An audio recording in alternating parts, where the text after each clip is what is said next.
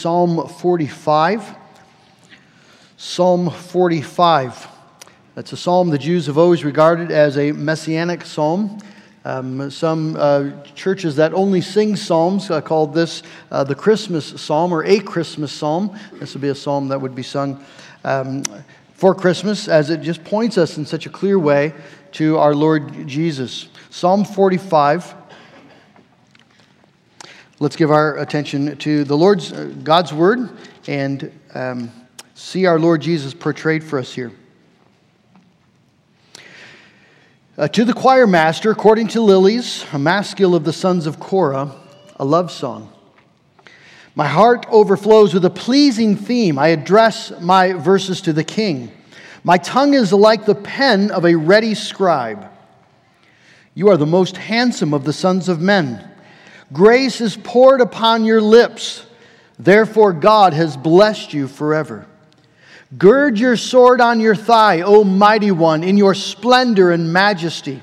In your majesty ride out victoriously for the cause of truth and meekness and righteousness. Let your right hand teach you awesome deeds. Your arrows are sharp in the heart of the king's enemies. The peoples fall under you. Your throne, O God, is forever and ever. The scepter of your kingdom is a scepter of uprightness. You have loved righteousness and hated wickedness. Therefore, God, your God, has anointed you with the oil of gladness beyond your companions. Your robes are all fragrant with myrrh and aloes and cassia. From ivory palaces, stringed instruments make you glad. Daughters of kings are among your ladies of honor. At your right hand stands the queen in gold of Ophir. Hear, O daughter, and consider and incline your ear. Forget your people and your father's house, and the king will desire your beauty. Since he is your Lord, bow to him. The people of Tyre will seek your favor with gifts, the riches of the people.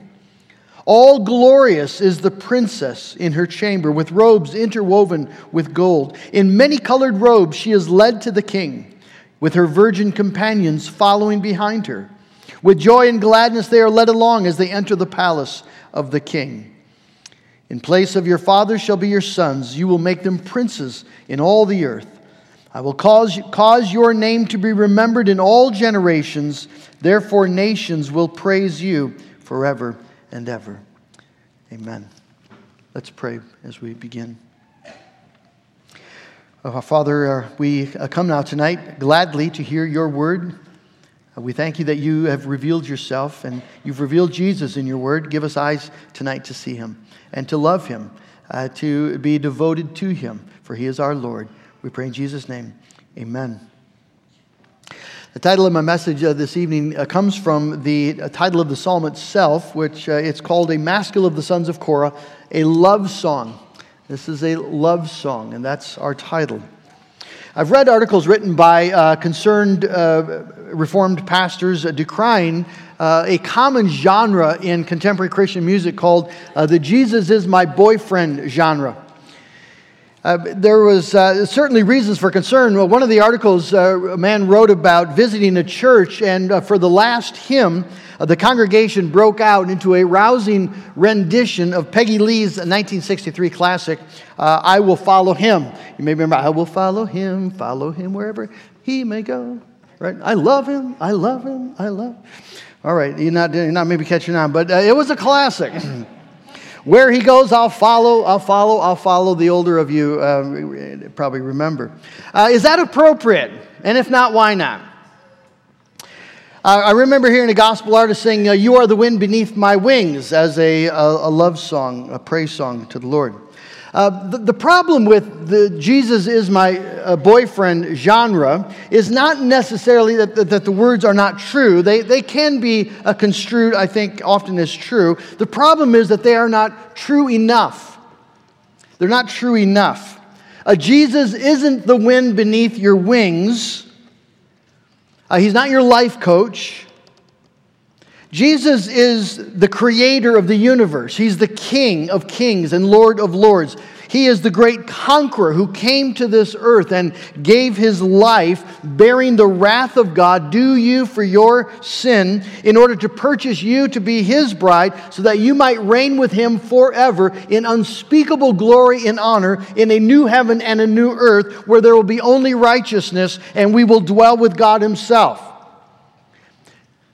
That is not wind beneath your wings. You see, there's a magnificent difference between the glory of the gospel and sentimentalized pop 40 songs that speak about a good thing, the romantic love between a man and a wife. But the gospel is much better and deeper and more magnificent. It is this ancient, awesome, eternal truth of a death-conquering, sin-pardoning, and eternal life-transforming act of God. And that's the love that Psalm 45 is about. It's the romance that vibrates underneath and hums underneath all of created reality, and that will be evident in all of the new heaven and new earth. I think this is why Chesterton said that romance is the deepest thing in life. It is deeper than reality. That's the love that we'll be looking at tonight, this mysterious, bottomless love of God for his people. That's the story of Scripture. The storyline of the Bible is a story of heavenly love, and it leads to a heavenly wedding. Jesus often in his parables talked about the kingdom of heaven is like a wedding. He spoke of the bridegroom and the ladies in waiting, the bridal party. The Bible ends in Revelation 21 with a vision of a wedding day. And so that's what we're about here in Psalm 45. Now, if you remember from Psalm 44, this psalm is in stark contrast to the lament of Psalm 44, where there are sort of accusations raised about the ways of God. And so now we have this sort of startling contrast, but the Psalms are arranged. They're not just randomly placed there like a book of poetry, but they're arranged by an author, an editor. There's connections. And I think Psalm 45 follows Psalm 44 because it is the answer to the concluding prayer of Psalm 44. If you have your Bible, notice Psalm 44 ends with this cry to the Lord, "Rise up, come to our help, redeem us for the sake of your steadfast love." And Psalm 45 is God's answer to that prayer. This is what redemption looks like. It looks like a king, a mighty conquering king who takes for himself a bride. We see here Christ revealed in Old Testament prophecy. We know that the king being spoken of here is a messianic king, the Christ king, because the language is superlative. This language would not hold true for any earthly king. No Israelite king for certain, but no king at all. Excuse me. Derek Kidner in his commentary says, this king is the embodiment of all that gives kingship its unique glory. In other words, this king supplies the meaning to the word king. This king provides the glory that belongs to the office. And so let's look together at this king. We're going to begin. I just want to quickly ask the question. Verse 1 sort of stands, it's an introduction to the psalm, stands on its own. And it's good just to ask the question, well, who's writing this? When the writer says, my heart overflows with a pleasing theme, and I address my verses to the king. Who's writing that? Who's speaking in this psalm? And the wonderful answer is that it is God himself speaking and inspiring these words. Hebrews speaks of this in Hebrews chapter 1. The writer there is just showing the glory of Jesus Christ and the superiority of Christ to the angels. So he says in chapter 1, verse 5, to which of the angels did God ever say? And then he quotes a psalm. And then in verse 8, and he says, but of the Son, he says, that is, of the Son, God says, your throne, O God, is forever and ever. The scepter of uprightness is the scepter of your kingdom. You've loved righteousness and hated wickedness. Therefore, God, your God, has anointed you with the oil of gladness beyond your companions. Direct quote from Psalm 45. The writer of the letter of the Hebrews believes that it is God himself speaking of Jesus in Psalm 45. So we have that on good authority. The Spirit is speaking. This is the Spirit of God prophesying about the Son of God, the second person of the Trinity. And he wants us to see a king. That much is evident. And so let's note together this. First of all, the beauty of the king. Verse 2. You are the most handsome of the sons of men. You have here in the Hebrew the superlative, the repetition of the word beautiful. Beautiful, beautiful, most beautiful are you. Sort of like holy, holy, holy. There's a unique, unrivaled, unparalleled beauty about Jesus. Now, we're told in the book of Isaiah that there was no comeliness to him, that we should desire him. And so Jesus was most likely not physically attractive. And yet, when the writer here in Psalm 45 speaks about the king, he says, the most handsome of all the sons of men. Well, how are we to understand that? In fact, Isaiah 33:17 says, your eyes will behold the king in his beauty. There is beauty, true, genuine, unrivaled beauty about Jesus Christ. What is that beauty about? Well, the text tells us, grace is poured upon your lips. And therefore God has blessed you forever. That the beauty of Christ is primarily the beauty of the marvelous grace of God for sinners. The breathtaking glory of the love and kindness of God for the least deserving. And that's exactly what we read about Jesus, isn't it, when he comes. John says, we saw him, the only begotten of the Father. He became flesh and dwelt among us. And we've seen his glory, the glory as of the only Son, full of grace and truth. And from his fullness we have all received grace upon grace. Jesus, as he ministered, was noted for his grace. Luke 4:22, all spoke well of him and marveled at the gracious words that were coming from his mouth. Creation tells us that there is a God. And it tells us in unmistakable terms so that no one is left without excuse. You can't live in this creation and stand before the Creator on the last day and say, I had no idea. But creation, you see, isn't able to manifest the grace of God, which is at the heart of his glory. I'm slow to anger, abounding in compassion. The grace of God. And Jesus Christ has come, you see, to magnify and manifest the beauty, the glory, the astonishing truth of God's grace for sinners. That's his beauty. That's the glory of Jesus, the grace of God that emanated from his life and from his lips. If you would watch him, you see the way he dealt with a weeping woman who comes to him and wipes his feet with her tears. And the men, the Pharisees and the men standing around knowing she's a prostitute, saying to themselves, if Jesus were a man of God, he'd know who this woman is. And they're completely missing the point. He is a man of God. And he knows exactly who this is. But he's full of grace. He's full of grace. And consequently, King Jesus is blessed by God forever, the writer says. The Spirit says, blessed by God forever, exalted by God, given the name that is above every name. The Apostle Paul in Romans 9, verse 5, speaks of Christ, who is God over all, blessed forever. Most likely referring here to Psalm 45. But the beauty of Jesus is not simply found in his grace. It is found also in the fact that he is a great warrior king. A great warrior king. Remember, we said this morning that the office of king had a theological significance, that God raises up men to be kings like Adam and Saul, because the king is tasked with demonstrating and carrying out God's sovereign purposes on earth. His theocratic kings, the kings that he raises to reign over his people, are called to reign for that purpose, to manifest, to demonstrate, and carry out God's sovereign rule on earth. Well, Adam failed, didn't he? And Saul failed, and every king of Israel failed.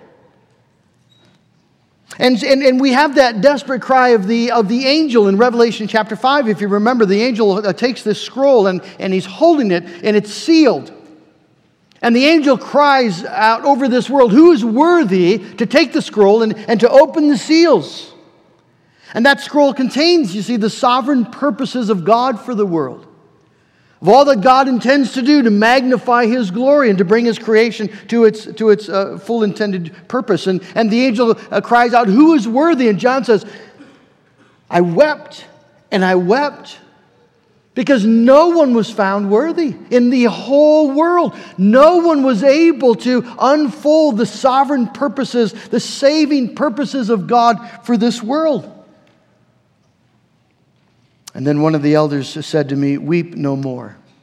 Behold, the Lion of the tribe of Judah, the Root of David, has conquered so that He can open the scroll and its 7 seals. And I looked, and there I saw a lamb standing as though it had been slain. And He took the scroll and He broke the seals. That's our Lord Jesus. And that's the conquering king that is foretold here in Psalm 45. Notice particularly verses 3 and following. Gird your sword on your thigh, O mighty one, in your splendor and majesty. In your majesty ride out victoriously for the cause of truth and meekness and righteousness. Let your right hand teach you awesome deeds. Your arrows are sharp in the heart of the king's enemies. The peoples fall under you. We tend to think of Jesus in soft pastels, gentle greens and pinks. But that's not Jesus, not the biblical Jesus. He is in truth stark, bold, and primary. He's a sword-wearing, stallion-riding, arrow-shooting, enemy-destroying king and warrior. He battles against forces of evil and for the cause of truth and meekness and righteousness. There's a terrifying strength and a righteous zeal about King Jesus as He wages His holy war against all that is evil. This is the Jesus of Scripture. If you have your Bible, go to Revelation chapter 19, and just to remind ourselves of the picture that John sees, the vision John has of this Jesus in His glory as a king, as a warrior. Revelation 19.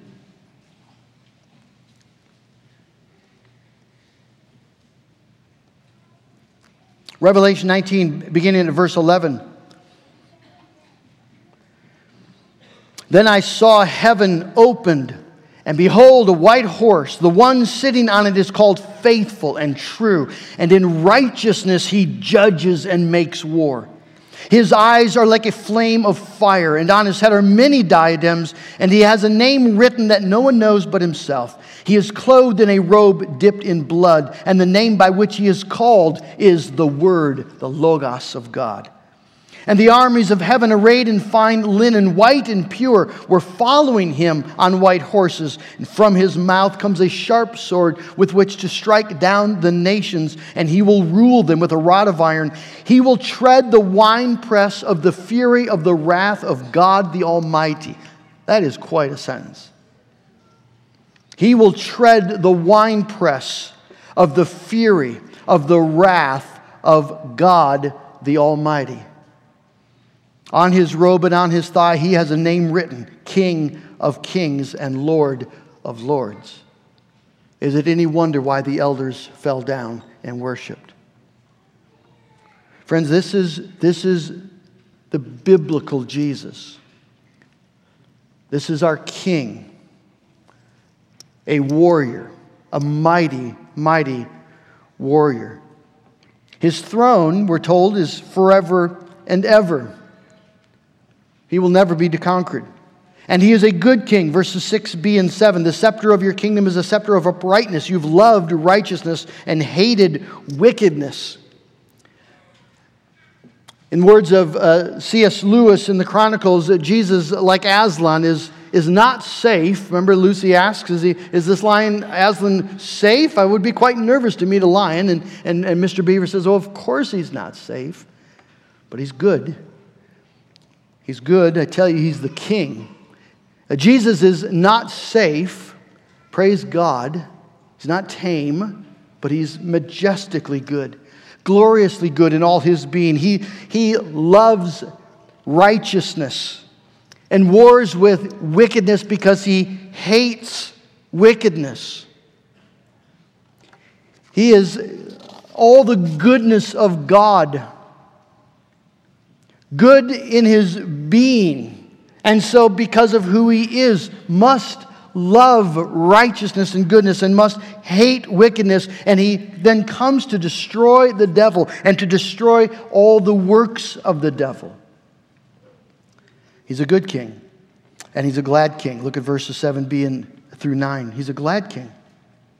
Therefore, God, your God, has anointed you with the oil of gladness beyond your companions. Your robes are all fragrant with myrrh and aloes and cassia. From ivory palaces, stringed instruments make you glad. Our king is not an annoyed, gruff warrior. The psalm emphasizes that he's a glad king. He's been anointed with the oil of gladness. He's robed in the aromas of joy, fragrant myrrh and aloes and cassia. He dwells in beauty in ivory palaces where stringed instruments make him glad. The scene is of beauty and goodness and peace and richness and joy, gladness. He's an exultant Savior. When Jesus came into this world and did the will of his Father and died on that cross, he was pursuing joy. The joy of doing his Father's good and perfect will. The joy of rescuing his precious bride. The joy of making war with the devil and conquering that ancient foe. There's a great text in Luke chapter 10 where the disciples have been sent out and they come back and they're reporting that lepers were healed and the blind received their sight. And Jesus says, I saw Satan fall like lightning. The kingdom of the devil was being assaulted by the forces of God. And we're told in chapter 21 that Jesus rejoiced in the Holy Spirit. He's a happy warrior of God. For the joy set before him, he endured the cross and scorned its shame. And so this is the king, a gracious, beautiful king. A mighty warrior king, a good and glad king. This is Jesus, revealed in the pages of Scripture, revealed by the Spirit of God himself.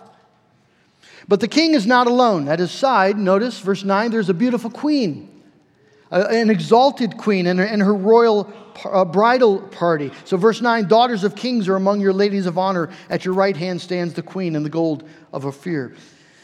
Question, of course, who is this queen? There's great things said about her. The psalm moves on to show that she's an exalted queen. She's at his right hand. She's received a position of authority and power. She reigns with the king. His authority is granted to her. So she's exalted. She's also beautiful. She's robed in the gold of Ophir. The gold of Ophir was precious, pure gold. It was what was used in Solomon's temple. It stands for weight and glory and beauty. Think of this beautiful queen who wears this beautiful robe of gold. There's glory and status and beauty about her. She's beloved and betrothed. Verse 10, hear, O daughter, and consider, incline your ear, forget your people and your father's house. Why? The king will desire your beauty. And since he is your Lord, bow to him. She's desired by the king. She's been betrothed to the king. She belongs now to him. And so the text says, so turn away from your father's house. Leave behind everything else and join into this union with this glorious king. And she is glorious, on her way to the wedding, all glorious. Verse 13 is the princess in her chamber, with robes interwoven with gold, in many-colored robes she's led to the king, with her virgin companions following behind her. With joy and gladness they are led along as they enter the palace of the king. This is a wedding party. It's a wedding day. So who is the queen? This exalted, beautiful, beloved queen, the lady on her way to a wedding party. And the stunning answer, of course, is this is you. This is a psalm about you. The queen is the church, the bride of Christ. This is a prophecy about you and me, about the church of Jesus Christ. A vision of what the church already is in principle and is going to one day be in its full manifestation. Everything that's true about the queen here in Psalm 45 is true about you and me. We've been exalted as the church, the bride. We've been exalted. Paul will say in Ephesians chapter 2, verse 6, that God raised us up with Christ and seated us with Him in the heavenly places. And I know it doesn't feel like that on a Thursday morning when you're doing laundry. It's just what the Bible says. It's what the Bible says.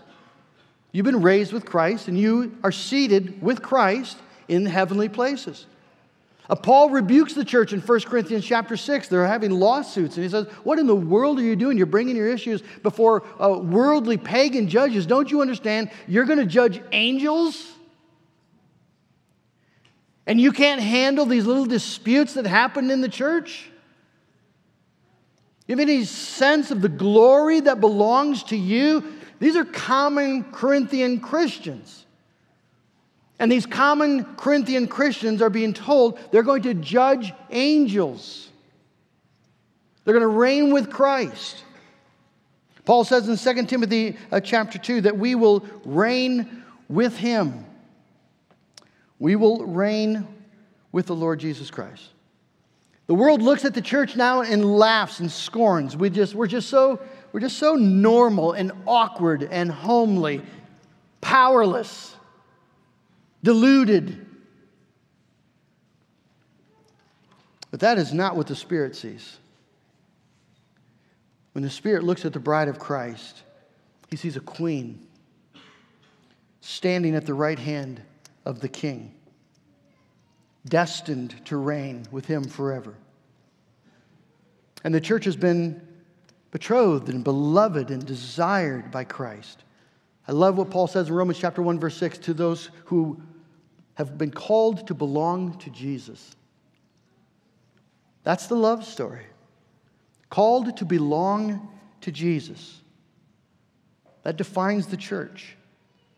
And we're awaiting, you see now, our final wedding day. And while we wait, it's essential that we forget our Father's house, where we've come from, our native land. And we commit ourselves now to our new Lord, our Savior, our bridegroom. Paul says to the church in 2 Corinthians chapter 11, I feel a divine jealousy for you because I betrothed you to one husband to present you as a pure virgin to Christ.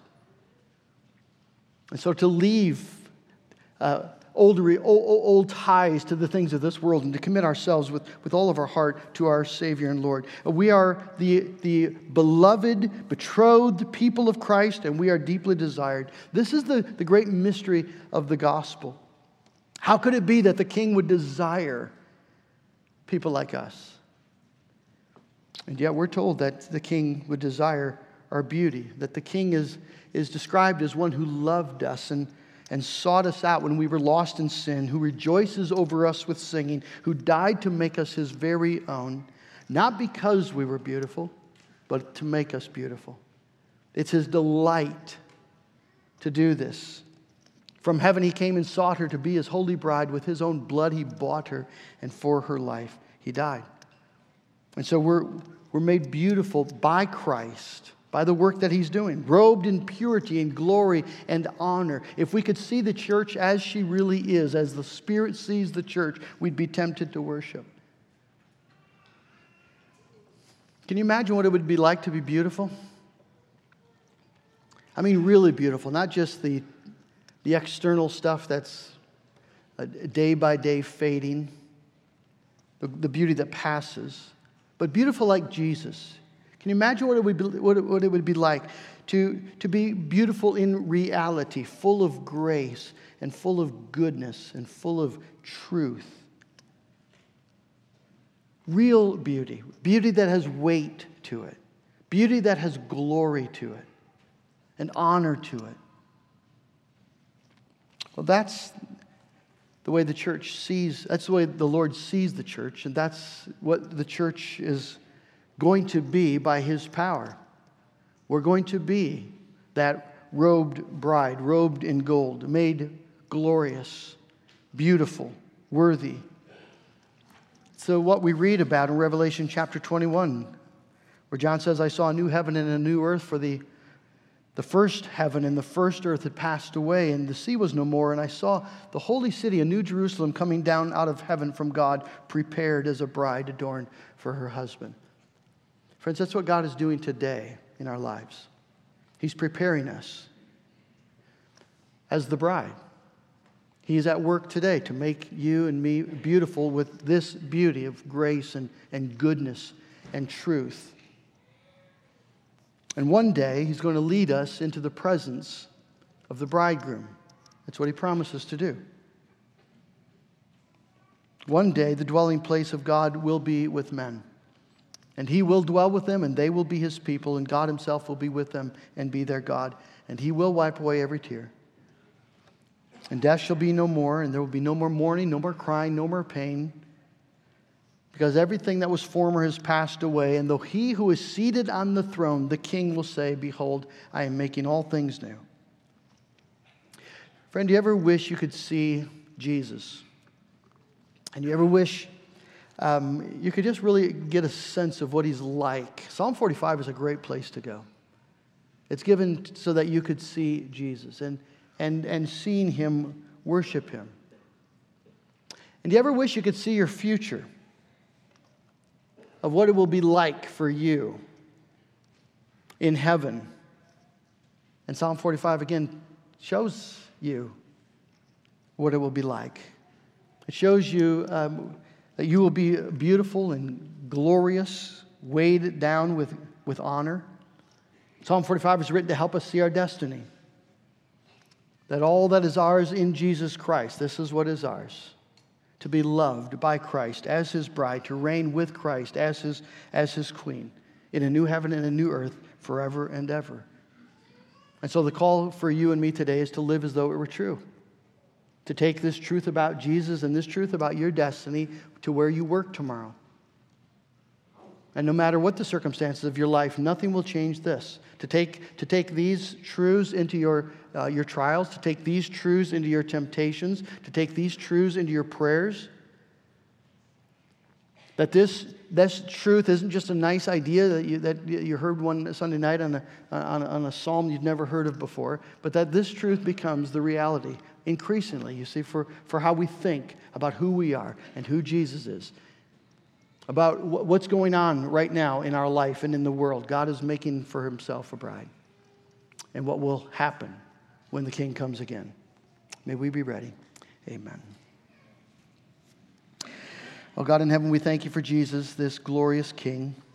We thank You, oh God, that He has come to fight this fight on our behalf, to rescue us, His bride. It's an astonishing thing to be the bride of Christ. We cannot imagine the glory that awaits us and the glory that belongs to us even today. But Lord, we need to take these things into the reality of our life and into tomorrow morning when it's cold and gray and the week stretches out and ahead of us and maybe we're tired. And Lord, I pray that we could find warmth and light and comfort and joy in knowing that we belong to the King of Kings and the Lord of Lords. And that one day, very soon, He's coming again. And until then, He is at work preparing a house for us and preparing us for that house where we will dwell with Him forever. And so, Lord, give us patience and give us joy, give us peace.